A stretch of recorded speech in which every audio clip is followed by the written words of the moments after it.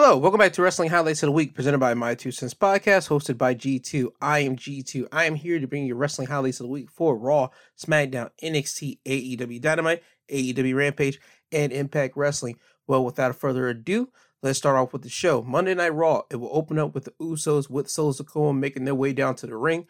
The Usos will be out here to peacock about their win at Crown Jewel. The Usos will talk about their upcoming match with the New Day on SmackDown to determine who's going to be the longest reigning tag team champions in WWE history. And this will lead to the New Day coming out, Kofi Kingston and Xavier Woods to interrupt the Usos. The Usos and the New Day will then start talking back and forth about knowing the pressure to be the best tag team in the WWE. At this point, you will have the Usos and the New Day start throwing shots at each other.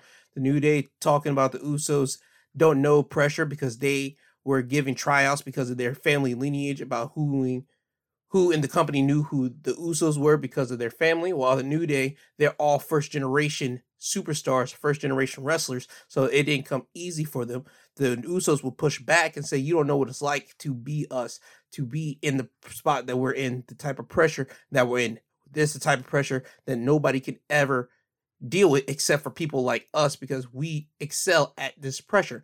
So both teams will go back and forth about trying to become the very best. Matt Riddle will come out to interrupt all of this, and he comes out with bongos. Riddle will ask both teams who wants to hit the bong. Again, make a reference to Riddle kind of being a stoner. The New Day would hit the bongos. Jimmy would hit the bongo, but Jay wouldn't. As a matter of fact, he would slap Riddle's bongos. Riddle would then challenge the Usos and Solo Sikoa to a 6-man tag match of Riddle and the New Day going against Solo and the Usos, and we will have that match right now. So the 6-man tag match happens, and it was a straight up long 6-man tag match, and it kept the fans engaged. I'll give it about a good 20 minutes. But in the end, Solo would get the win for his team by pinfall when Solo would tag in himself and drop to the floor, letting Jimmy get hit with an RKO from Matt Riddle. And Solo will slide into the ring and hit Riddle with a spinning Solo for the win. These two segments right here was to build up the New Day and Usos for SmackDown, and I was thoroughly impressed. I was thoroughly engaged, and hopefully on SmackDown, we will see what happens, who's going to be the longest reigning tag team champions. Now, after this, we will get Baron Corbin going against Cedric Alexander with JBL on commentary. Baron Corbin would win the match by pinfall by catching Cedric in mid-springboard move and hitting him with the end of days for the win. After this, Seth Rollins will come out, and we were supposed to get a U.S. Championship Open Challenge, and Judgment Day will come out. Finn Balor will step up and tell Seth that he has a bone to pick with him. Finn would tell Seth that he cost him gold, and Finn's making reference to when Seth injured him in 2016 SummerSlam in the first ever Universal Championship matchup, and Finn won that, and the next night he had to relinquish it because he popped a shoulder out of his socket because of that match, thanks to Seth. So Finn is out here to challenge Seth for the United States Championship for some type of redemption. But before he actually could officially challenge Seth, the Club will come out. And now you have AJ, Gallows, Anderson in the middle of the ring with the rest of Judgment Day, and you have both teams having a stare down with each other, and Seth's literally in the middle of both teams, and he will start sneakily moving out of the ring and start walking up the ramp. AJ will get a mic, and he will say that Judgment Day, this whole thing between both groups is not over, and he mentions that it's always been the 3 of them going against the 4 of Judgment Day.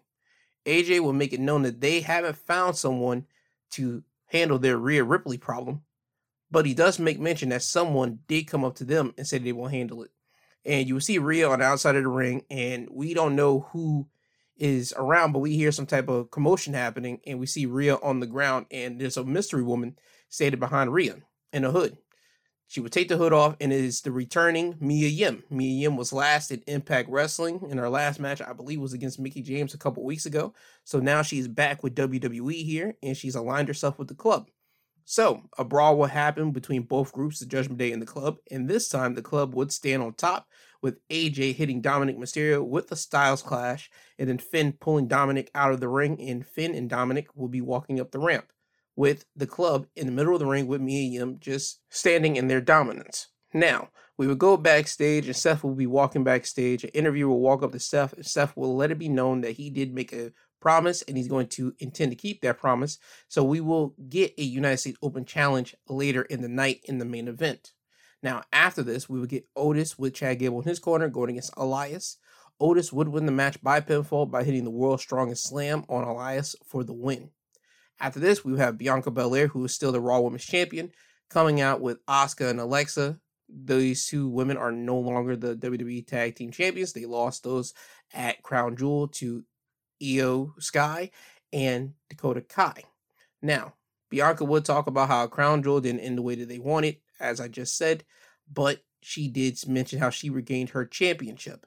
Damage Control would come out, and Dakota would say that nobody wants to hear about Asuka and Alexa whining and complaining. Then you would get a interesting back and forth between Asuka and Io. At first, they would talk smack towards each other, at least a little bit of English, before they start fully speaking Japanese, and I mean just talking smack towards each other, with Asuka dominating majority of it. And they would get translated on the internet, and majority of it was basically Asuka calling Io stupid, stupid, stupid, and Io would in return call Asuka a female dog. So then Asuka would backhand Io, and now you have both groups doing battle. Asuka, Alexa, and Bianca Belair would stand tall with Damage Control outside of the ring. Bianca would say that this is no longer just fun and game. This is no longer just gang on gang mentality. No, this is now war, and this will all end at War Games. So we now have our first match set up for Survivor Series War Games, where we Damage Control going against a team of Bianca Belair, Asuka, and Alexa. Now, with that challenge being thrown out there, Nikki Cross would slide in the ring and attack Bianca from behind. Now you see Damage Control get back in the ring and help Nikki Cross beating up on Bianca and the rest of her company. Bayley would get a mic and accept the challenge. So again, it's Damage Control now with Nikki Cross going against Bianca Belair, Asuka, and Alexa. Now, Bianca has to find 2 more members to join her to go against Damage Control and Nikki Cross, and Damage Control only has to find 1 more member because it'll be a 5-on-5 War Games match at Survivor Series. Now, after this, we will have Austin Theory going against Shelton Benjamin. Theory would win the match by pinfall by raking the eyes of Shelton Benjamin, then hitting the A-Town down for the win. After this, we will have Johnny Gargano going against The Miz. But before Johnny Gargano will come out, The Miz will get a mic and say that last week's Johnny Gargano interview, everything that Johnny said in that interview was not true. Miz would say he, for a week now, has had to defend himself, not just to his friends, but also to his family, because everybody believes what Johnny has said. Miz says that he has lawyers that are going to file a defamation lawsuit against Johnny Gargano. This will lead to Johnny coming out, and Johnny says that he has concrete evidence that Miz did plan his own kidnapping and hasn't paid Dexter Lumis. Johnny would play a video of Miz talking to a lady that Johnny paid to be a big-time movie producer so the Miz can talk to her and just basically confess his sins. Johnny will play the video on the screen. Miz would confess, and now you see Miz in the middle of the ring, just straight up just with a look of he can't believe this is happening. He's in a look of shock, and we would get to our match between Johnny Gargano and The Miz. In the end, The Miz would get the win by pinfall. Miz would throw Johnny Gargano into the ring because they were fighting outside. Miz would then drop to the ground, and it looks like Miz gets dragged underneath the ring. So it looks like Dexter Lumis is underneath the ring and dragging The Miz underneath. When Miz gets back from underneath the ring, Miz is holding a turnbuckle wrench, and Miz would tell the referee that Dexter's underneath the ring. The referee would then leave the ring to go underneath the ring to start looking to see if Dexter's there. This would lead to Johnny coming and grabbing Miz by the hair. Miz would then hit Johnny in the head with the wrench, throw the wrench down, and then get in the ring and pin Johnny. Now, after the match, Miz would be standing at the entrance ramp, looking at the camera, talking about how much smarter he is than Johnny Gargano, and unbeknownst to the Miz, Dexter Lumis would walk down the ramp with a steel chair, hit Miz in the back with the chair, and he would just look at the Miz before Dexter has to get chased away by security. So again, this whole Dexter Lumis, Johnny Gargano, the Miz situation is no longer finished. We're still going on with this, but everybody has truly saw that the Miz did actually make up the whole kidnapping thing. He hasn't paid Dexter Lumis the half of the money, so that's the reason why we now know Dexter Lumis is going after the Miz. Now, after this, we would get a 24/7 championship match between Dana Brooke and Nikki Cross, with Damage Control being at ringside for this match. Damage Control do not get involved at all in this match. Nikki would win the championship by pinfall by hitting a swinging neck breaker on Dana for the win. And now Nikki Cross is your 24/7 champion, only for a short time, because you will see Damage Control and Nikki Cross walk to the backstage. And as they're walking, Nikki is just looking up in the sky. She's just still trying to do whatever Nikki's doing because Nikki's unstable. She would walk past a trash can and she would just throw the 24/7 championship into the trash can, but miss. But she doesn't try to pick it up. She just lets the championship just hit the ground and continue to walk away. So it seems that the 24/7 championship is now done. They have like literally just killed the 24/7 championship, and I'm cool with that because the 24/7 championship, it was a cool thing when it first came about, what, in 2019? It was a cool thing to be around. It was a cool thing because we thought, okay, this is another version of the hardcore championship that gets defended 24/7. We get cool segments and all that type of stuff. But it fell flat on its face when the pandemic happened. So after the whole pandemic situation, since 2020, the 24/7 championship hasn't been that great. The only shining light that actually has happened for that belt is whenever R-Truth was holding it, and R-Truth would just constantly like make funny segments with the championship. Other than that, I don't think WWE is going to miss that 24/7 championship at all. So it was good for what it was, but now that it's passed, I think good riddance. Now, off to the main event. We have our U.S. Championship Open Challenge.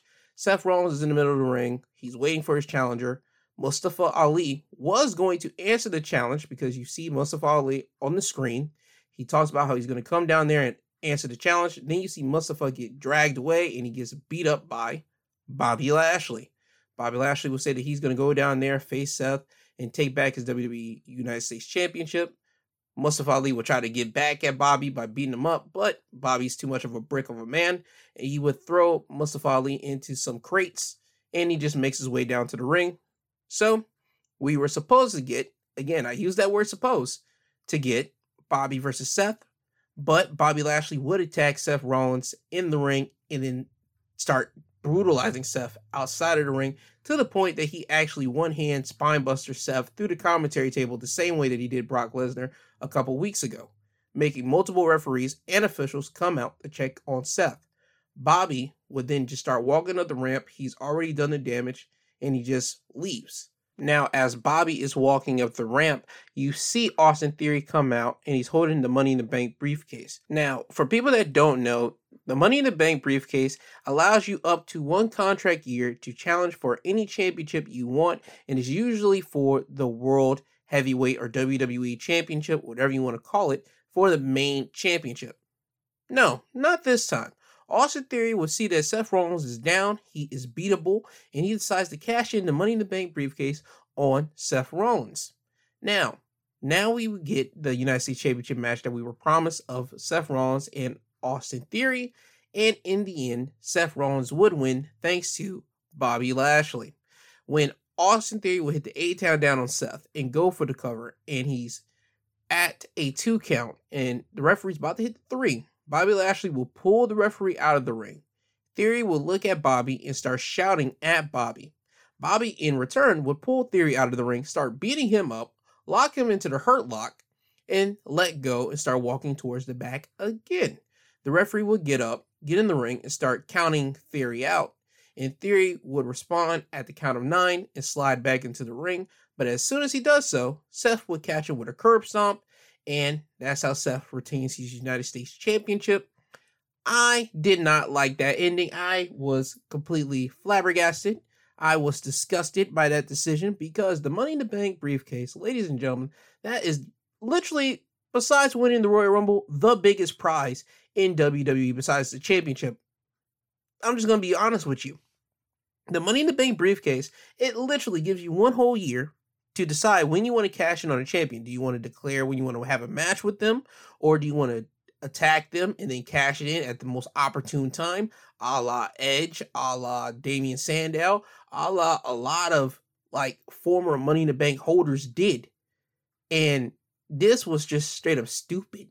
I don't get it. I don't know what WWE was trying to do here. Now, I tweeted that out, and I did get some response from people. I had some little conversation with people, short conversations. And one person said, well, it's because Triple H has the book now, and he wanted to get it off of Theory. I thought to myself, and I said, why don't Triple H, or whoever's writing creative for this, Why don't they just have Theory in some type of storyline with somebody to want to take that Money in the Bank briefcase off of him, so that can elevate Theory and put him in a rivalry, and also make that Money in the Bank briefcase more prestige. And if they wanted to get the briefcase off of him, they could have done that and just had him lose to somebody else that they thought, okay, we got her off the young kid and we could put it on somebody else. Because we've seen some people lose the Money in the Bank briefcase to other individuals. The most prominent one is literally Mr. Kennedy towards Edge back in, I believe, 2007. And that one is the most prevalent one because that changed Mr. Kennedy's whole career, like, trajectory in WWE. If he didn't lose that Money in the Bank briefcase to Edge, he would have been World Heavyweight Champion, but WWE had to take it off of him. So for me, I just wish they would have took the briefcase off of Theory. And if they didn't want to take the briefcase off Theory, just have the kid hold the briefcase for a little bit longer. It's not like Roman's going to hold on to that championship for 4 years. He's going to lose that championship to somebody, and he could have cashed it in at the most greatest time when the bloodline's not around. They could beat up prone Roman Reigns is so beat down, and you could just have Theory run up and beat him up more with the briefcase and have him become the most dastardly villain of all time in WWE, especially at a young age. And you see the trajectory that people want for Theory. It just doesn't make sense that he cashed in for the United States Championship. It doesn't make sense at all. This whole thing was a travesty to me. I didn't like the ending, but again, I don't write creative for WWE, so I'm just a fan, and I'm just giving my personal opinion on that. That whole thing was stupid. I just wish that hopefully next year, whenever they have the Money in the Bank briefcase again, they actually give it to somebody and they have some ideas of where they want to go with it. But now, with that being said, that is your Raw Wrestling Highlights of the week. Now off to NXT. Now, before I get into the matches that will happen at NXT, I will make a quick note. Next week on NXT, there will be a contract signing between Carmelo Hayes and Wes Lee for the North American Championship match that will be taking place in 2 weeks' time. So, just want to get that out of the way. Now, when NXT would first open up, we will have a one-on-one matchup between Joe Gacy, who has the Schism around the ring, going against Cameron Grimes. Joe Gacy would win the match by pinfall, thanks to the Schism's involvement when Cameron Grimes was on the top turnbuckle, and the referee would be distracted by the grizzled young veterans getting on the ring apron. Ava Raine would get on the ring apron and push Cameron Grimes off the turnbuckle, and Grimes would hit the top rope, letting Joe Gacy hit him with the upside down world, which he's calling his handspring clothesline, for the win. So it seems that Joe Gacy and Cameron Grimes, hopefully this little feud that they're having will be now erased and be done, and Cameron Grimes can do something and Joe Gacy can do something, because the Schism is a thing that I think that NXT is going to put a lot much more emphasis on, especially again with The Rock's daughter in it now, and that's got a lot of people's interest to see what she's going to be doing. I think they're going to put the Schism in something else now, and probably hopefully have this Cameron Grimes Schism thing go away. Now, after this, we will have Sol Ruca going against Elektra Lopez. Elektra would win the match by pinfall by hitting a Baldo Bomb, which is a double-handed sit-out chokeslam for the win. I gotta say, Sol Ruca, she improved from the last time we saw her, which was like 2 weeks ago when she went against Indy Hartwell. She improved a lot in that short 2 weeks time. I mean, she probably was on NXT Level Up. That's their like other show that they have, which I do not watch because I consume so much wrestling. But just seeing her match with Elektra here and comparing it to her match with Indy, she was actually able to be more athletic in this match with Elektra than she was with Indy. So Sol Ruca is improving. Now, after the match, Indy Hartwell would attack Elektra Lopez from behind, again for payback when Elektra Lopez came back to NXT and attacked Indy from behind 2 weeks ago. So this is just basically her receipt to Elektra Lopez. Now, after this, there will be a video of Jacy Jayne FaceTiming Mandy Rose inside of a vehicle, and Mandy's inside of her home. Jacy would tell Mandy that she is afraid to go to the NXT arena because of Alba Fire's warning last week. And just to give you guys a quick Cliff Note version, Alba Fire took out Gigi Dolan last week on Mandy Rose's 1 year NXT Women's Championship celebration, and she warned Mandy that week by week she's going to take out each member of Toxic Attraction until she gets to Mandy Rose for the NXT Championship. So last week it was Gigi. So Alba is going after Jacy this week, and that's what Jacy fears. Mandy tells Jacy that it's to come over to her house instead of the NXT arena to chill. JC says she's on her way, but JC will get stopped by a vehicle, and it turns out to be Alba's vehicle. Alba would take JC out of a vehicle and beat her up. We don't see this because, again, this is a FaceTime situation. Mandy would see JC get pulled out of the vehicle and question what's going on. Then Mandy would see Alba walk into the frame and tell Mandy that next week she is next in their last woman standing match for the NXT Women's Championship. So that gives you something to look forward to next week. Mandy Rose going against Alba Fire for the NXT Women's Championship and a last woman standing match. Now, after this, we get another matchup of the night. Andre Chase with Thea Hale and Duke Hudson going against Charlie Dempsey. Charlie Dempsey would win the match because Duke Hudson would throw in the towel for Andre Chase when Charlie Dempsey had Andre Chase in a submission and Andre couldn't get out of it.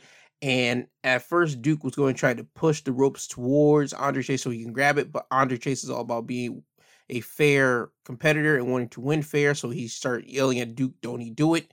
So as Charlie is still applying that submission more onto Andre Chase, you can see Duke just being conflicted. Thea Hale is just waving around the white flag to try to amp up Andre Chase. Duke would take that white towel away from Thea Hale and then just like throw it into the ring because, again, Duke sees that Andre couldn't get out of that submission, so he would rather just throw in the towel. Now, once the towel gets thrown in, the referee sees it. He calls for the bell. Andre Chase is starting to say, I didn't tap out. So he's upset, but you can see after the match, and Charlie Dempsey's out of the ring, Duke Hudson helps Andre up. Andre still feeling the effects from being tied up, but he's still looking at Duke and just looks at him with a look like, I did not tap out. I didn't want you to throw in the towel. But Duke is being oblivious to this, and he's just looking at Charlie Dempsey in anger as Charlie's at the entrance stage. So again, this is more building into something that we're going to get Andre Chase more than likely going against Duke Hudson somewhere down the line, but just not right now. Now, after this, we would get Hank Walker going against Channing Stacks Lorenzo with Tony D'Angelo in his corner. Stacks would win the match by pinfall when Stacks would poke Hank in the eye and then drop a knee to the back of his head for the win. A solid match. After this, we had Grayson Waller effect with his guest Von Wagner with Mr. Stone and the NXT champion Braun Breaker. This is to build up for their match next week for the NXT championship.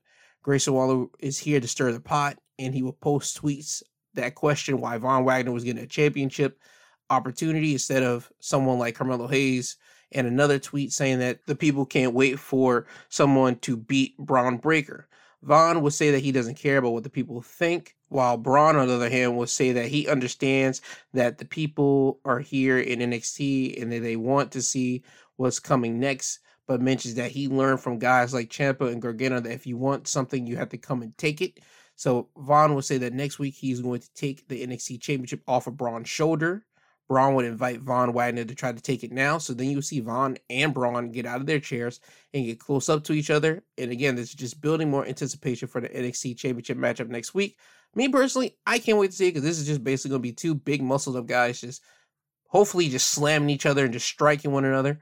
And that's all I want personally out of two big guys, just because I know Braun can do the athletic stuff. He can do the moonsaults and all that stuff. Von Wagner's more of a muscled up, punchy, kick, slammy type guy. So those two with as much power as both of them can lift, I can't wait for that match, just me personally, because I wanted Von Wagner to have a championship matchup for some time now, because to me, honestly, Braun Breaker don't have so much other competitors. I think we're just waiting until around WrestleMania time for Carmelo Hayes to take the title off of Braun Breaker, but we'll have to see if that ever happens. But for Von Wagner to get a shot at Braun next week, I think it's going to be a good match. After this, we have JD McDonough going against Axiom. And the reason why we have this match is because earlier in the night, JD would walk up on a conversation that Nathan Frazier and Axiom were having. Axiom was looking after his friend Nathan Frazier because he's getting told that he's not going to be able to wrestle for the next couple of weeks. He got to take it easy. And JD is trying to diagnose Nathan Frazier, but again, Axiom isn't trying to have that. Frazier isn't trying to have that. And that's the reason why we have this match between JD and Axiom. JD would get the win thanks to referee stoppage, when JD would be working on Axiom's right leg throughout the entire match. And what made the referee actually stop the match was when JD would bend Axiom's right leg and actually make it touch and hit the mat. And I mean, it bended in a nasty direction. And that's what made the referee call for the bell. Now, Axiom didn't want the match to stop, but he couldn't stand on it. So that's what the referee had to do, look after the best for the in-ring competitors. Now, after the match, JD would get on the mic and say that he is begging for anyone in the back to get on his level. And he specifically calls out Apollo Crews. Again, they're building off of last week's confrontation between JD and Apollo when NXT was going off air. And it would be announced that next week it will be JD McDonough going against Apollo Crews. Now, after this, we will have our 5-minute matchup between Brutus Creed and Damon Kemp. The referee will call for the bell with 2 minutes and 15 seconds left when Brutus would hit Damon in the back with a steel chair, and the ref would give the match to Damon Kemp. Now, after the bell, Brutus would hit Damon in the back again with the chair, and again, this is just for retribution and revenge because Damon Kemp was putting Brutus Creed through hell, and this is just Brutus retribution. Now, off to the main event for the NXT Women's Tag Team Championships is Kayden Carter and Katana Chance, the champions, going against the challengers, Zoe Starks and Nikita Lyons. Katana and Kayden would retain their championships by pinfall by hitting their neckbreaker 450 splash combo onto Zoe Starks for the win. Now, there was a spot in the match towards the end where Zoe Starks almost hit Nikita, but it was by accident because she was trying to aim at Katana, but Katana would duck, leading to Zoe almost hitting Nikita, but Zoe would stop in her tracks, and then you would see both Nikita and Zoe talk to each other. Nikita's trying to calm Zoe down, saying it's fine. Nikita would push Zoe out of the way, and Nikita would eat a double super kick from Katana and Kayden. This will lead to Zoe trying to get the upper hand on both ladies, but in the end, that would fail.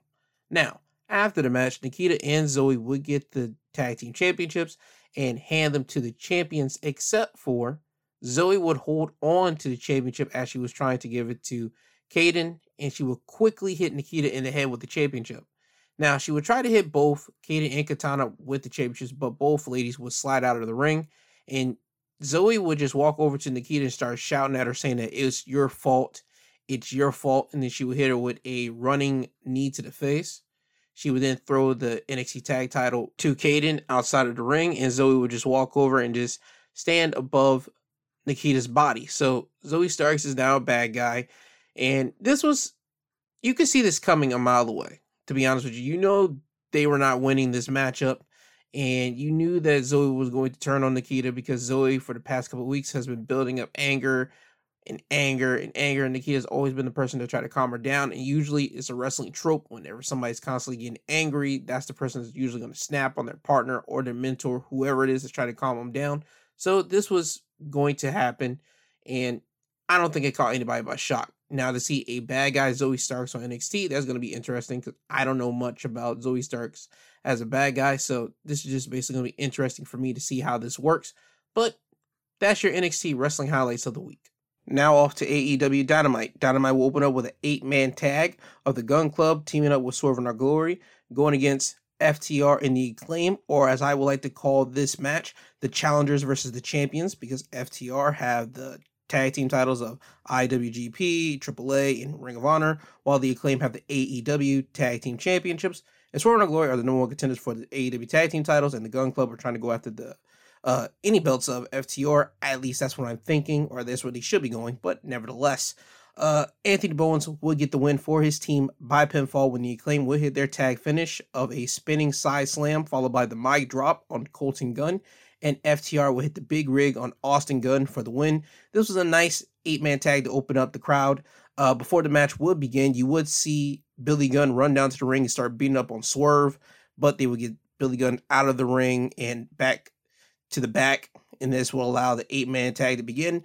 At the beginning of the match, though, you would see some dissension between Keith Lee and Swerve. At points, Keith didn't want to tag in with Swerve because Swerve, again, is doing things that Keith Lee doesn't like, but Keith Lee knows that he has to deal with Swerve right now for the tag title, so he puts up with it, and Swerve knows he's pushing the buttons, but we're going to see how far that goes. But there was something interesting at the end of the match.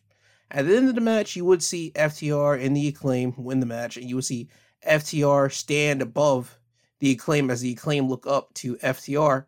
So you can tell there's going to be some type of match between FTR and the Acclaim somewhere down the line that's probably coming after the Acclaim gets done with Swerve in Our Glory at Full Gear. At least that's my best guess if I were to put money on it.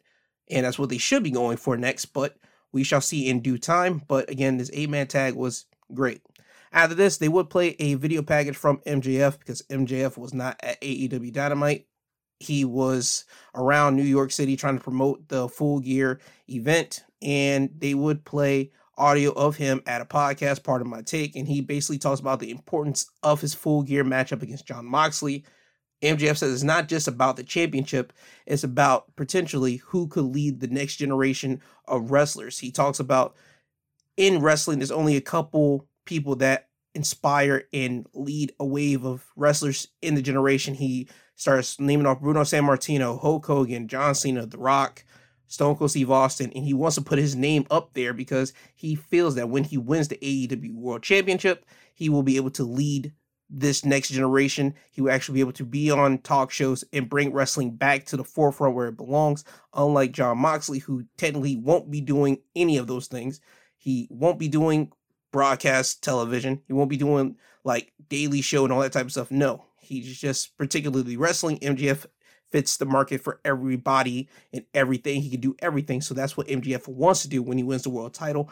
And I like that reason for why MJF wants to be the world champion. He wants to bring back wrestling to prominence. But again, you got to remember, MJF is the devil. He is a bad guy. You can't just get around that. As fans, we're trying to get around that. MJF's a good guy. We love him. But you got to remember, he's a bad guy. He's going to do some pretty dastardly things to win the title off of Moxley, but we'll have to see. Now, after they get done playing MJF's video package, they will play a video package from Stokely Hathaway, and he talks about how he's disappointed in MJF for basically disregarding the firm and trying to just basically get a pat on the back from individuals. When Max and I were younger, I thought we wanted the same things. Money, cars, clothes. But someone forgot where they came from. They wanted to be liked. They wanted that good old-fashioned pat on the back. And I thought that when my best friend would possibly win his first world championship, I would be by his side. But instead, he's dick-riding Jon Moxley, and the worst crime you can commit is dick-riding without a license. So Max, I don't need you. I don't need my best friend. I can do this by myself. So win, lose, or draw at Full Gear, I'll see you in hell, Max. Now, after hearing that, there is one editor note that I do want to make. Dick riding without a license, you saw that a lot on wrestling Twitter. People just tweeting that out and just posting that a lot. So for the next coming months, that whole dick riding without a license, that clip, that audio is going to be played a lot on Twitter. So Stokely Hathaway, thank you for putting that into the wrestling universe. Thank you. Now, after that video, we'll get our next matchup of the night. It is the first round for the World Championship Eliminator Qualifying Tournament. It is Ethan Page with Stokely Hathaway in his corner going against Eddie Kingston with Ortiz in his corner. Ethan Page would win the match by pinfall by hitting an avalanche Ego's Edge on Kingston for the win. At one point in the matchup, Eddie Kingston did get the win, but the referee did not see it because when he had Ethan Page locked into the stretch plum is a submission, and Ethan Page will be tapping out. Stokely Hathaway was on the ring apron, distracting the referee when Ethan tapped out. Ortiz would scare Stokely and start running him up the back. That would allow Ethan Page to get out of the submission when Eddie would let go. Ethan would kick him 2 times in the head. Ethan and Eddie would still fight till they get to the corner. And that's whenever the Ego Edge will happen. So Ethan Page advances in the tournament for the #1 contender for the World Heavyweight Championship.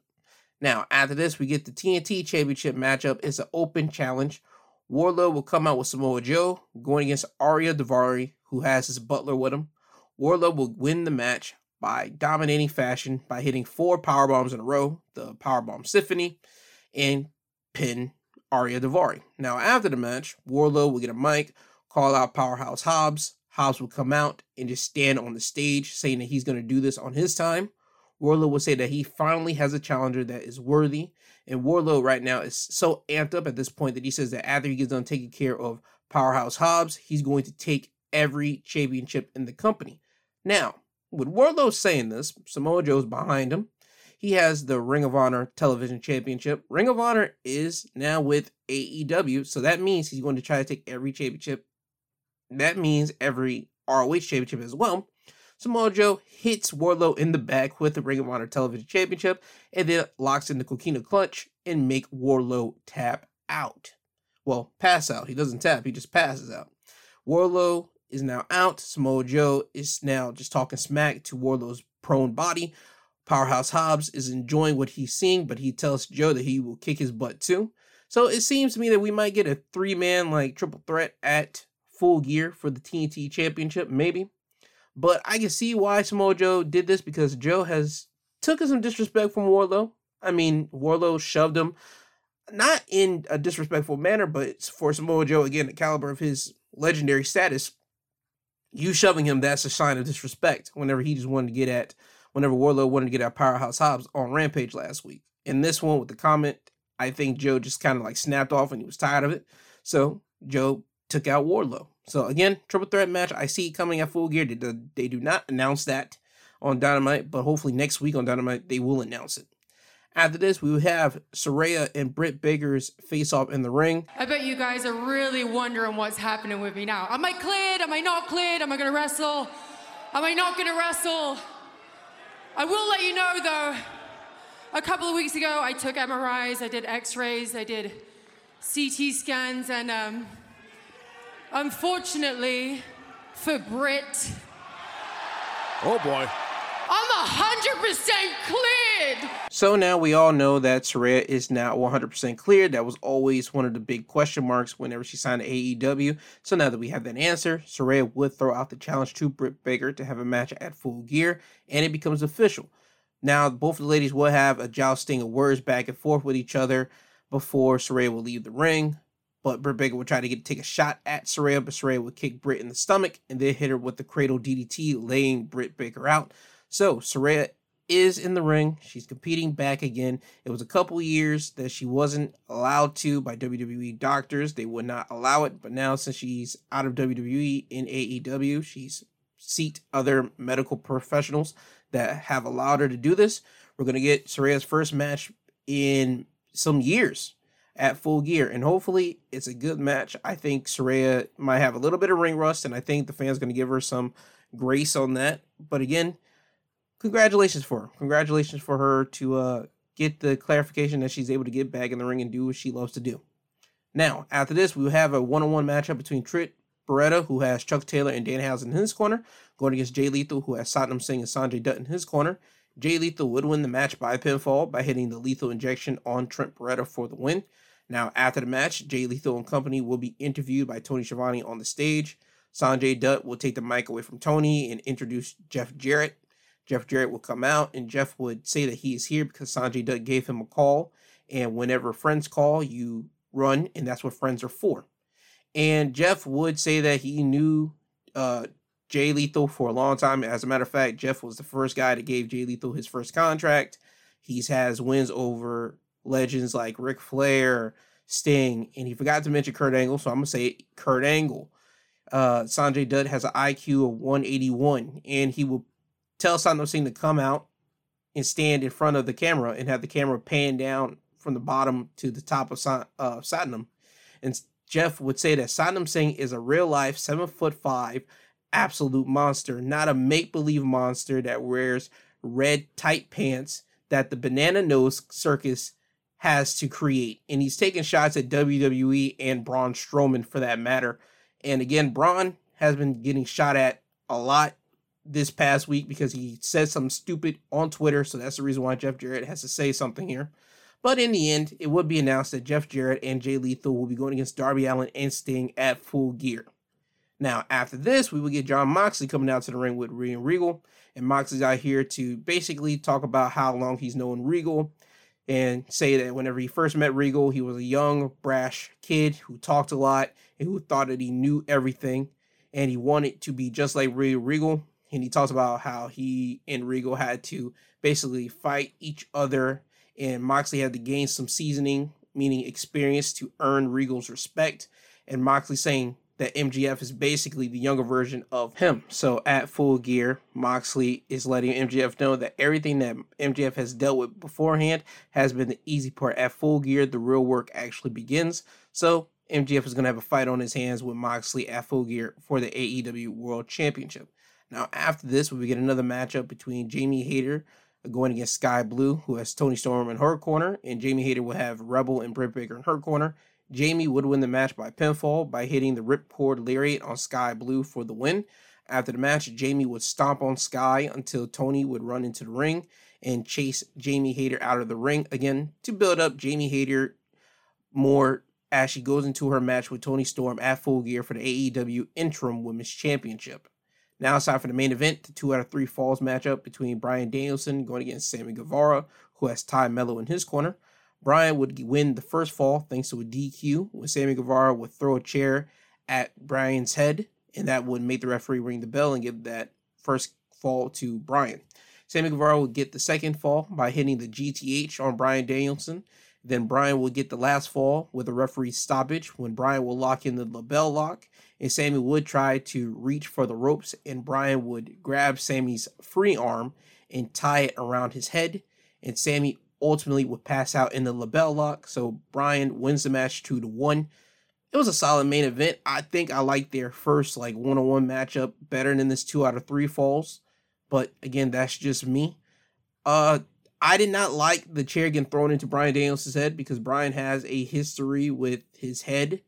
And whenever the chair popped off of Bryan's head, I mean, you heard a nice wicked sound. And I don't think that was make-believe. I think that chair popped off on Bryan's head. And I hope he got it checked out to make sure he's all good so that he still can wrestle at Full Gear. If not, let him take some time off and just let it be a triple threat match or have somebody take Bryan's place if he's not medically cleared. But as it seems for now, as the time of this recording, Tony Khan has not placed any type of tweet saying that Bryan Danielson needs to be looked at. So no news is good news. So Bryan still seems to be fine. But again, that's just my personal thing. I hope he does get checked out to make sure that he's good. But anyway, that's your AEW Dynamite wrestling highlights of the week. Now off to Impact Wrestling. Impact Wrestling will open up with a Digital Media Championship matchup between Joe Hendry going against the champion, Brian Myers, who had Matt Cardona in his corner. Joe Hendry would win the Digital Media Championship by pinfall when Brian was looking to hit the roster cut, which is a clothesline, but Joe Hendry would catch him and hit the standing ovation, which is a one-handed spine buster for the win. So Joe Hendry is your new Digital Media Champion. Solid match. You had a run-in from Heath and Rhino coming down to make sure Matt Cardona would not interfere towards the end of the matchup and basically have Matt Cardona go to the back. So Joe Hendry was able to fend off Brian Myers by himself. So again, solid match, and Joe Hendry is your new Digital Media Champion. After this, we will have the semifinals of the X Division Championship Tournament. It is Trey Miguel going against Mike Bailey, and Trey Miguel would win the match by disqualification when Kenny King would come around ringside and just sit in a chair eating popcorn and just look at Trey and Mike Bailey wrestle. Trey and Mike would fight outside the ring. Mike would knock Trey Miguel down to the floor, and then Mike Bailey will look at Kenny King. Kenny would throw popcorn at Mike Bailey, and then you see Mike Bailey get closer to Kenny King. The referee would tell Kenny to stop throwing popcorn, which Kenny does. Mike Bailey would then get in the ring. Mike Bailey would see Kenny King go over to Trey Miguel, grab him, and throw him into the steel steps, as would the ref. So the referee would call for the bell, giving the win to Trey Miguel. So now Trey Miguel advances to the finals of the X Division Championship Tournament, and now he has to wait to see who he's going to be facing. Either it'll be Black Taurus or PJ Black. Those two men will have a match next week on Impact, and the winner of that will be facing Trey Miguel next Friday at Impact Wrestling's wrestling event, Overdrive. So Trey Miguel just has to wait to see who he's going to be facing. After this, we have Bhupinder Gujjar going against a guy named G Sharp. Bhupinder would win the match by pinfall by hitting the Gargoyle Spear for the win. And also, Gujjar has a new entrance theme, so it seems to be that his old entrance theme is going to be used in NXT by Veer and Sangha, because when Veer and Sangha did beat down the Diamond Mine, I believe 2 weeks ago, they walked away to that theme song. So we might be seeing that in NXT sometime soon, or at least the hearing of Bhupinder's old song onto now Veer and Sangha. Anyway, just had to make note of that. After this match, we have Chelsea Green with Deonna Purrazzo in her corner going against Mickie James. Remember, if Mickie James does lose, she's gone. She retires. Mickie James would not be retiring because she would defeat Chelsea Green when Chelsea would be jumping off the top turnbuckle looking to hit a drop kick, but Mickie would catch Chelsea Green's feet and turn it into a jackknife pin for the win. So Mickie James is now still going to be around in Impact Wrestling. However, later in the night, we would see Chelsea Green leave the arena, and Deonna Purrazzo would chase after Chelsea to see how Chelsea's feeling, what she's going on with her. Chelsea says that she was supposed to beat Mickie tonight and send her packing, but that doesn't happen. Chelsea will say that she's going home. Deonna Purrazzo says, no, it's fine. There was only one match.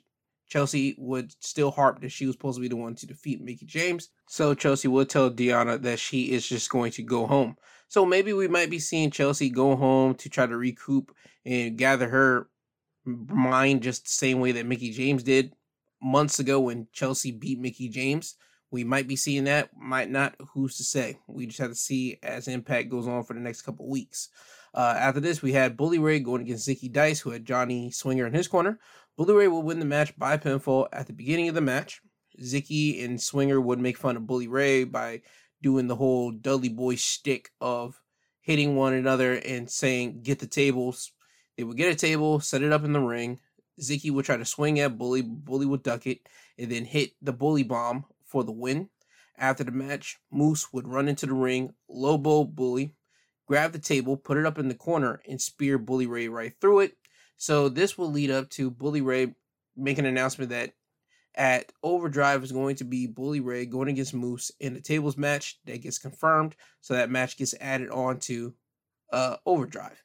Now, for the main event of Impact, we have a Knockouts Championship matchup between Giselle Shaw going against Jordynne Grace. Jordynne Grace would retain her championship by pinfall when Jordynne would reverse out of a jackknife pin and turn it into a powerbomb, then finish off Giselle with a Grace driver for the win. Now, I'm going to say this again constantly. Impact Wrestling in the Knockouts division, they kept on getting slept on. I'm not certain what a lot of people know about the Impact Wrestling roster just in general, but specifically the Knockouts division, they have some of the best women wrestlers out there.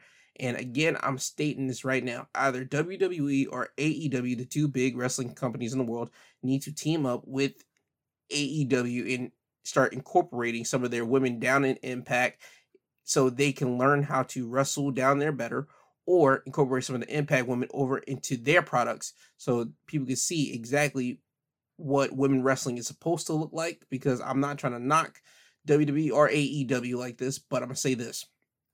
Impact Wrestling, when you put the roster against the WWE NXT division or the AEW women's division, or even certain times WWE's main roster division, Impact's going to sweep some of those ladies. I'm just going to be blunt with you. Jordynne Grace is good. Deonna Purrazzo is great. Mickie James is great. Taylor Wilde's great. Havoc is great. Taya Valkyrie is great. Rosemary is great. Tasha Steelz is great. I mean, Impact Wrestling has women like just knocking it out of the park in a way that WWE nor AEW has it in their vicinity to do it. I'm just going to be blunt with it, and I stand on that two folds. And this match proves it right here. Giselle Shaw and Jordynne Grace, they really gave it all, and they actually had people interested in the match, with Jordynne Grace doing all her power moves against Giselle, and Giselle just taking it.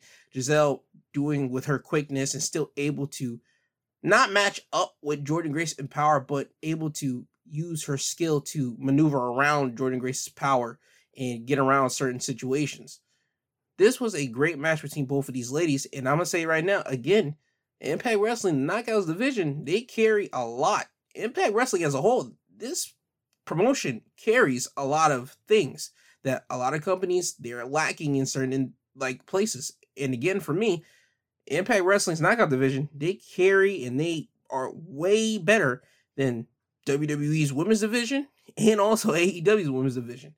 So I want either WWE or AEW, or if somehow both promotions somehow come together, go to Impact and just start incorporating some of their ladies. Because again, I think that if you bring some of their ladies from one division or one promotion to Impact, you get to see them in a different vicinity, you get to see them in a different light, and you also get to have them be experienced, get the experience with more seasoned wrestlers down there in Impact that are just hungry and just trying to grab at the spotlight for things. So that's just my personal preference. I believe if you do watch this match between Jordynne Grace and Giselle Shaw, you'll be entertained. Now, after the match, Jordynne Grace would walk up the ramp, posing with her championship on the stage. Masha Slamovich would hit Jordynne Grace from behind with a steel chair. This is Masha Slamovich's first time being on Impact Wrestling since she lost to Jordynne Grace at Bound for Glory a month ago. So you can tell that Masha is still not over that. Masha would get more steel chairs, put them in one pile, grab Jordynne, hit her with a snowplow on the chairs, and then Masha would pick up the Knockouts Championship, place her foot on Jordynne Grace, lift up the championship, pose with it, and then lick the belt. So Masha is still going after the Knockouts Championship. It was not announced that Masha and Jordynne will be going against each other at Overdrive. I don't think that's going to happen. I think they're saving that match for a bigger situation, a bigger event than just Overdrive, at least in my opinion. At least that's what I would do. But again, I'm not creative. I'm not over there in Impact working there. So again, this is just me throwing out free thoughts for them to use. Anyway, that is Impact Wrestling's wrestling highlights of the week. Now we're off to SmackDown. SmackDown will open up with the Unified Tag Team Championship matchup between the New Day and the Usos. This was to see who was going to be the longest reigning tag team champions in WWE history. And the Usos would retain and win the match by pinfall when they would catch Kofi in midair and hit the 1D on Kofi for the win. This was a solid tag team match. I was campaigning for a good solid 2 weeks for this match to be straight up just team versus team with no interference. I got that here. The only thing I missed that WWE did not capitalize on that I wanted was Big E to be here for whenever the New Day would pass the torch over to the Usos, because I believe having Big E would have been here would have been a bigger, more historic moment, because you would have had all the New Day, all three members of the New Day, the three members that actually made history together when they defeated Demolition's championship reign, not reign, but that long-standing record that they had for so many years, and those three men did it all together. I believe that the New Day, just not Kofi and Xavier, but the actual whole three-man New Day with Big E should have been there just for the Usos to actually surpass the New Day's record. Let's not get it twisted. The Usos are a great tag team. They are one of the best tag teams in any professional wrestling company, whether it's WWE, New Japan, Impact, AEW. They're one of the best tag teams out there. I believe that WWE did what was best for business for the way they're trying to tell the story with the Bloodline and the Usos. Yes, sure. They gave the Bloodline more history so they could submit the Bloodline as one of the greatest factions in WWE history. Great. But for me personally, I think that the New Day's record as tag team champions should never have been crushed, but I'll get more into that when I talk about the New Day's legacy after I talk about AEW Rampage. But again, the New Day record has been crushed. The Usos are now going to be your longest reigning tag team champions in WWE history. Now, after the match would get done, the Usos would go to the back and walk up to Roman Reigns, who's in his locker room with Solo and Paul Heyman. The Usos are happy, and they're looking for confirmation from Roman that he's happy with what they've done out in the ring. Roman would give them that approval that they're looking for, and Roman would say that this is what it's like to be on top of the mountain. This is what it's like to be the men to hold down the industry. Roman would let them also know that tonight he has some business to handle in the ring and that he wants them to be by his side when he does it. And the Uso says, yeah, sure. So we're going to hear what Roman has to say later on the night.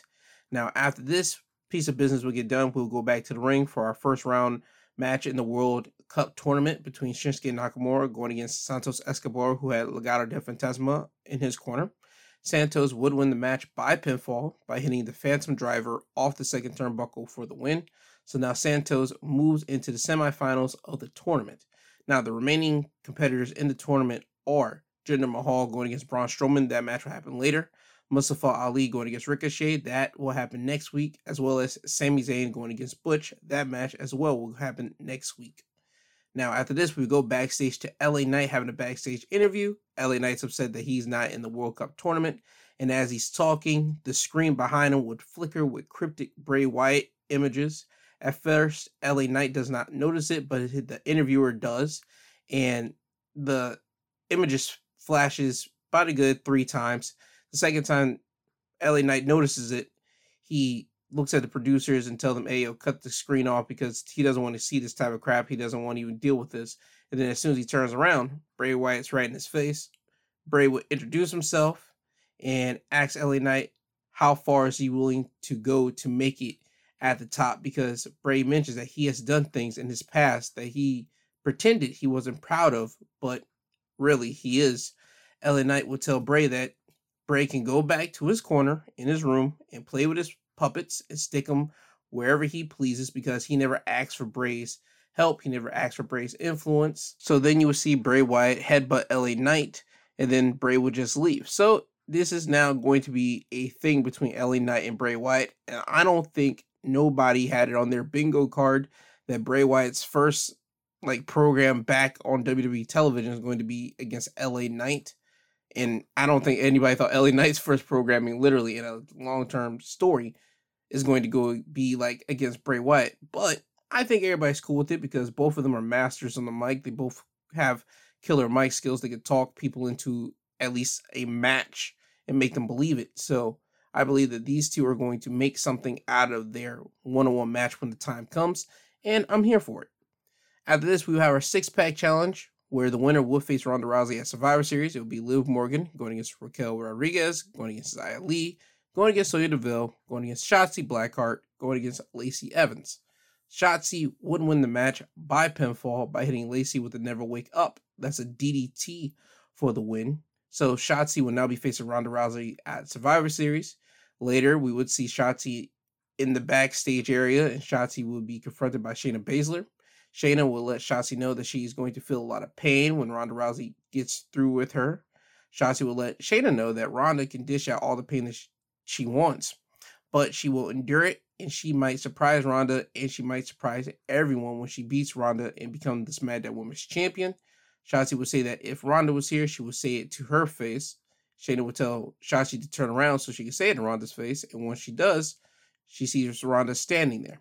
Shayna would lock in a sleeper hold on Shotzi, and Ronda would watch as Shotzi passes out, and it will be announced later that next week, Shotzi Blackheart will go against Shayna Baszler next week on SmackDown. Now, after this happens, we go back to the ring, and we have another first-round matchup in the World Cup tournament. Jinder Mahal going against Braun Strowman. Braun Strowman will beat Jinder Mahal by pinfall by hitting a powerbomb for the win. So now Braun now moves into the semifinals of the tournament. Now, we were supposed to have a one-on-one matchup between B-Fab going against Selena Vega, but that match does not happen because as Hit Row were making their way to the ring, Viking Raiders and Sarah Logan will make their surprise return to WWE. Well, Sarah Logan, surprise return to WWE, but the Logan Raiders return back because one of the Logan Raiders got injured. And they destroy Hit Row, and they destroy Legado del Fantasma, except for Santos Escobar, because Santos was not around, and Selena would leave through the crowd so she would not get touched.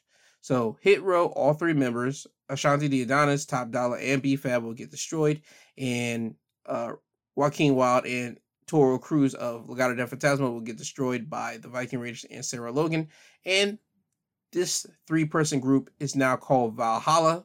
So this goes along with the Viking theme here. I'm glad to see the Viking Raiders back because they were looking like they're going to have some momentum after they got done going against the New Day a couple months ago. But again, as I said, one of the members got injured, so they had to be put on the shelf. So now it looks like we're starting them back up again, and I'm happy to see it here. Now, after this, we go into our main event segment. Roman Reigns with the Bloodline coming out to the ring, except they do not have Sami Zayn here. Sami Zayn is not with them.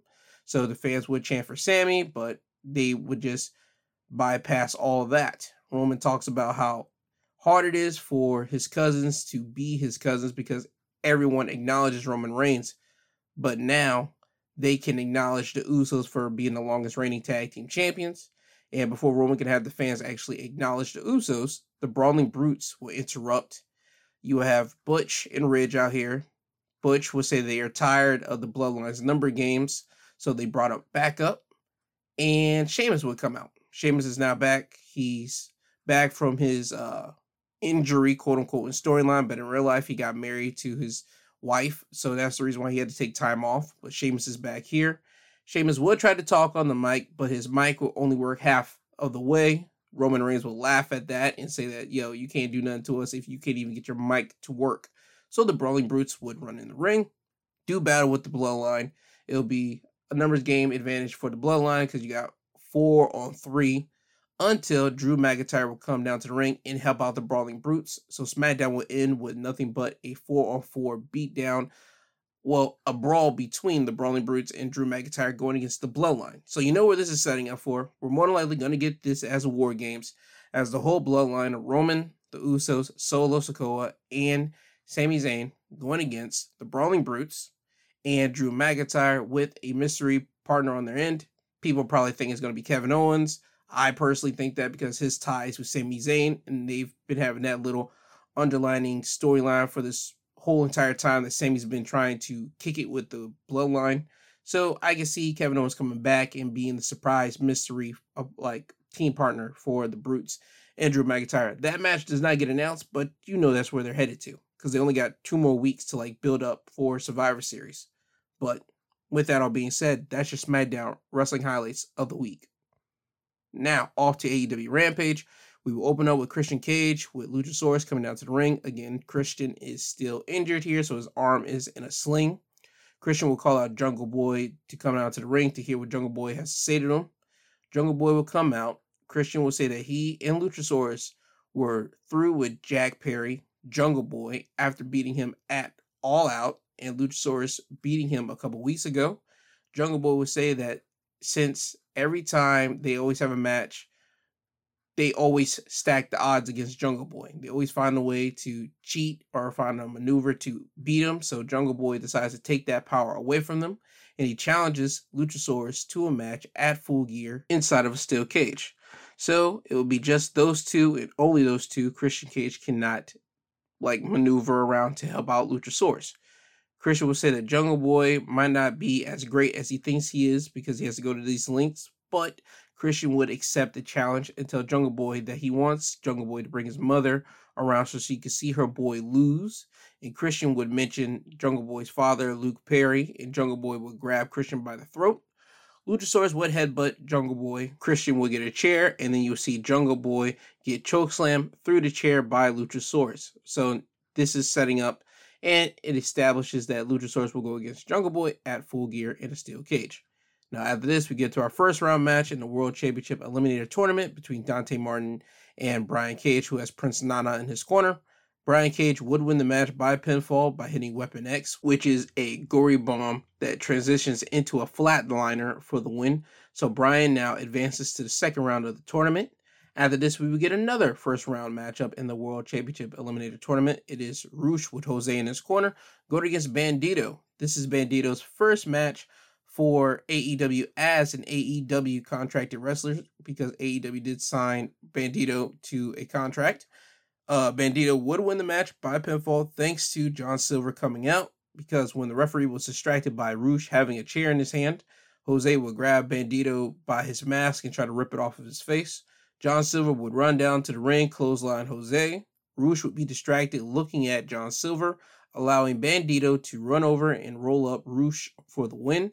So Bandito now moves into the second round where he'll be facing Ethan Page on the next episode of Dynamite. Now, after this, we will have Nyla Rose with Vicky Guerrero and Marina Shafir in her corner going against Kayla Sparks. This was a quick match. Nyla would win the match by pinfall by hitting Jaded for the win. This whole match, this whole 3-minute matchup, Nyla was mocking Jade by hitting Jade's pump kick on Kayla Sparks and finishing her off with the Jaded, and even doing the whole licking of the fingers, taunting the way that Jade would do it every time she always beats her opponents by hitting Jaded.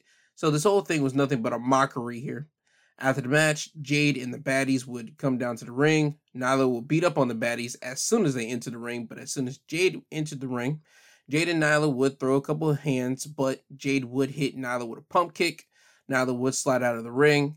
And the dumbest thing to me in this little thing right here was that as soon as Nyla got slid out of the ring, Jade would be in the ring and just start yelling at Nyla that she wants her belt back. And I'm watching this and I'm thinking you can easily get your belt right now. You can go to Marina and just yank that belt off of her. But again, we're still building up for Full Gear. Jade going against Nyla Rose for the actual TBS championship. that Nyla stole from Jade. So I get why they didn't go the route of Jade just like yanking the belt off of her. But again, it was so stupid that she yelled that she wants her belt back instead of literally trying to grab the belt off of Marina Shafir. But I digress. Now it's time for the main event. The All Atlantic Championship matchup of Orange Cassidy with the Best Friends in his corner, going against Lee Johnson, who had the Factory in his corner. Orange Cassidy would win the match by pinfall by hitting Beach Break on Lee Johnson for the win. After the match, Cole Carter would get in the ring and try to attack Orange Cassidy, but Orange Cassidy would duck it, hit Cole with the Orange Punch, which lays out Cole Carter. The Best Friends would get in the ring and they would give the people what they want, which is hug Orange Cassidy.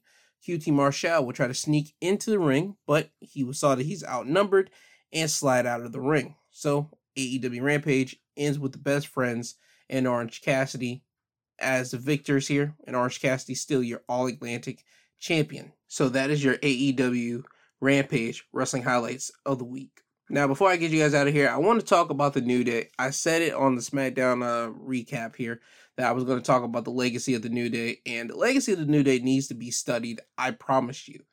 The legacy of the New Day needs to be studied by any wrestling fan to let people know that you could turn crap into gold if you are that guy, or in this case, or if you are these three men, if you are people that the fans actually truly care about.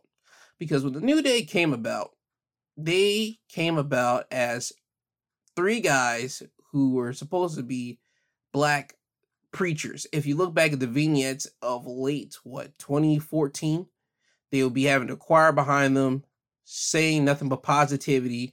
And it was like preachy, churchy type of gimmicky that you could see like, okay, where WWE's going with this. And this wasn't the original concept where everybody thought the New Day was going to go, because the New Day did come around early, 2014, when Xavier Woods coming out in nothing but a straight white suit. And he talked very militant towards Kofi and Big E, and you saw through all like three of them come together, and you saw them guys swiped off TV for a good couple months. I mean, months would pass. You did not see Big E or Kofi on your television screen. And then towards the end of the year, 2014, you see them back on your television and they're doing the whole preacher thing, the whole vignettes for it. Everybody as fans, we all were like, oh, we were disappointed, but we were like, oh, okay, fine. We get Kofi, Big E, and Xavier on our television screen. We get to see what they do with this. And years later, you see the transformation from the preachers to guys that the fans hated because the fans wanted WWE to turn them as bad guys. And then when they got turned as bad guys, we all loved it because we got to see all three men literally interact as a legit three-man unit, as real life people. They dropped the whole preachy, gimmicky type stuff, and they were just themselves. Three guys who loved nerd culture, who were able to add in internet culture into the WWE as well. I mean, the New Day has been through just iterations. They're guys that were able to make things happen. And I said it last year whenever Big E won the WWE Championship. I mean, I made it a part of one of the episodes at the end of it when I said the New Day was the greatest faction, well, the greatest three-man unit, whatever you want to call it, in WWE history. And I still stand that to this day. I mean what I said. The New Day are the greatest three-man unit in WWE history. And people might say, no, the Shield are. No, the New Day are. Because the New Day took something that wasn't supposed to work and they made it work. The Shield were given something off top, and they were Triple H's babies. It has been documented. You can look into it. It's not me trying to crap on the legacy of Roman Reigns, the Shield, Dean Ambrose, the Shield, Seth Rollins, Shield, their legacy as those three guys coming in as the Shield members and what they have done ever since then. It's not me crapping on the legacy of them. No. I love the Shield. As a matter of fact, we're coming up on 10 years since the Shield actually debuted in WWE, and I'm going to talk about that whenever Survivor Series, my recap of Survivor Series, because that is an important thing that I think people need to also look into to see how grizzled each member of the Shield are now. When you look at the Shield's facial features, you can see how young they were then, 10 years ago, to them now. You can see the old, like the elderness drenched all over their faces. So that's all I'm trying to say for the Shield. I love the Shield, but when you look at the Shield's resume to the New Day's resume, and you look at everything, and I mean everything, look at the backstage, who was repping for them, look who was actually praising them and cheering for their success. The New Day didn't have as much people praying for their success as much as you think they would with the merchandise success that they ultimately ended up achieving on their own. They have documented this on their New Day podcast. If it's still up on Apple or anywhere you can find podcasts, it was on their New Day podcast. They talked about how people in the back did not believe in them. You had writers that didn't believe in them. You had certain wrestlers that did not believe in them. But they had a particular writer that would constantly try to go into WWE office and say, yo, we need to do something with all three of these guys and everything, to the point that Xavier had to go up to Vince, who was running the show at the time. And Xavier put his whole career on the line saying, yo, I can get people to boo Kofi, because Vince thought that Kofi could not be booed. And Xavier said, no, I can get people to boo Kofi. Just give me 4 weeks and I can make it happen.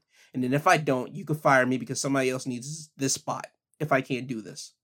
And as you can see, Xavier is still on the WWE roster because he was actually able to make it work. The New Day were actually able to make things work. They were able to get things done. And for that, they were given opportunities. And they were able to make opportunities work for them. They were handed a trombone. Who's going to make a trombone work in wrestling? The New Day. They were handed flinging pancakes out to people. Who was able to make that work? The New Day. They had a cereal box called Bootios, and they made people actually want to have WWE produce a cereal called Bootios that people actually bought. Nobody else could actually make that kind of stuff happen except for who? The New Day. I don't care who you are. The New Day were actually able to make things work. So, with all that stuff happening, you could see why they were given the opportunity to become the longest reigning tag team champions whenever they cracked the record, in 2016? Because they won the belts in 2015 at SummerSlam. They held it all the way until the end, technically until the end of 2016 when they lost it to the Bar at Roadblock. But again, they held on to those titles for 483 days. That's a long time. That record wasn't I was happy when they broke Demolition's record. And the Raw that they did that to actually beat Demolition's record, they've had two triple threat tag team matches, if I'm not mistaken. Because the first match they went against the Bar, and they went against Gallows and Anderson. Yes. And then the second match later in that night, they went against Kevin Owens and Chris Jericho. And they went against Seth Rollins and Roman Reigns. They beat multiple world champions and they beat multiple tag team champions in one night to solidify themselves as the greatest tag team champions in WWE history. And now for years later, the Usos to beat them for the tag titles.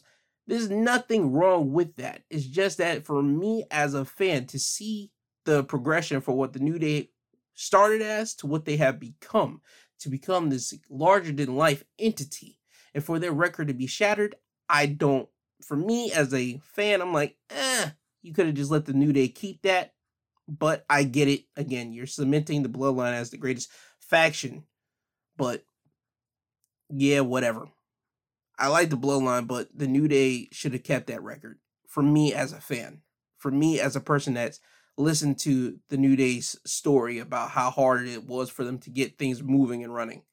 It was hard. And then just to see the progression from Kofi doing all the stuff that he was doing before then, and then he gets to the New Day, and then he has Kofi Mania, Big E, him coming in as a bodyguard, him flailing in the mid-card area for some years, and then he hooks up with the New Day, and then you see them start rocket shooting up, and then he becomes WWE champion.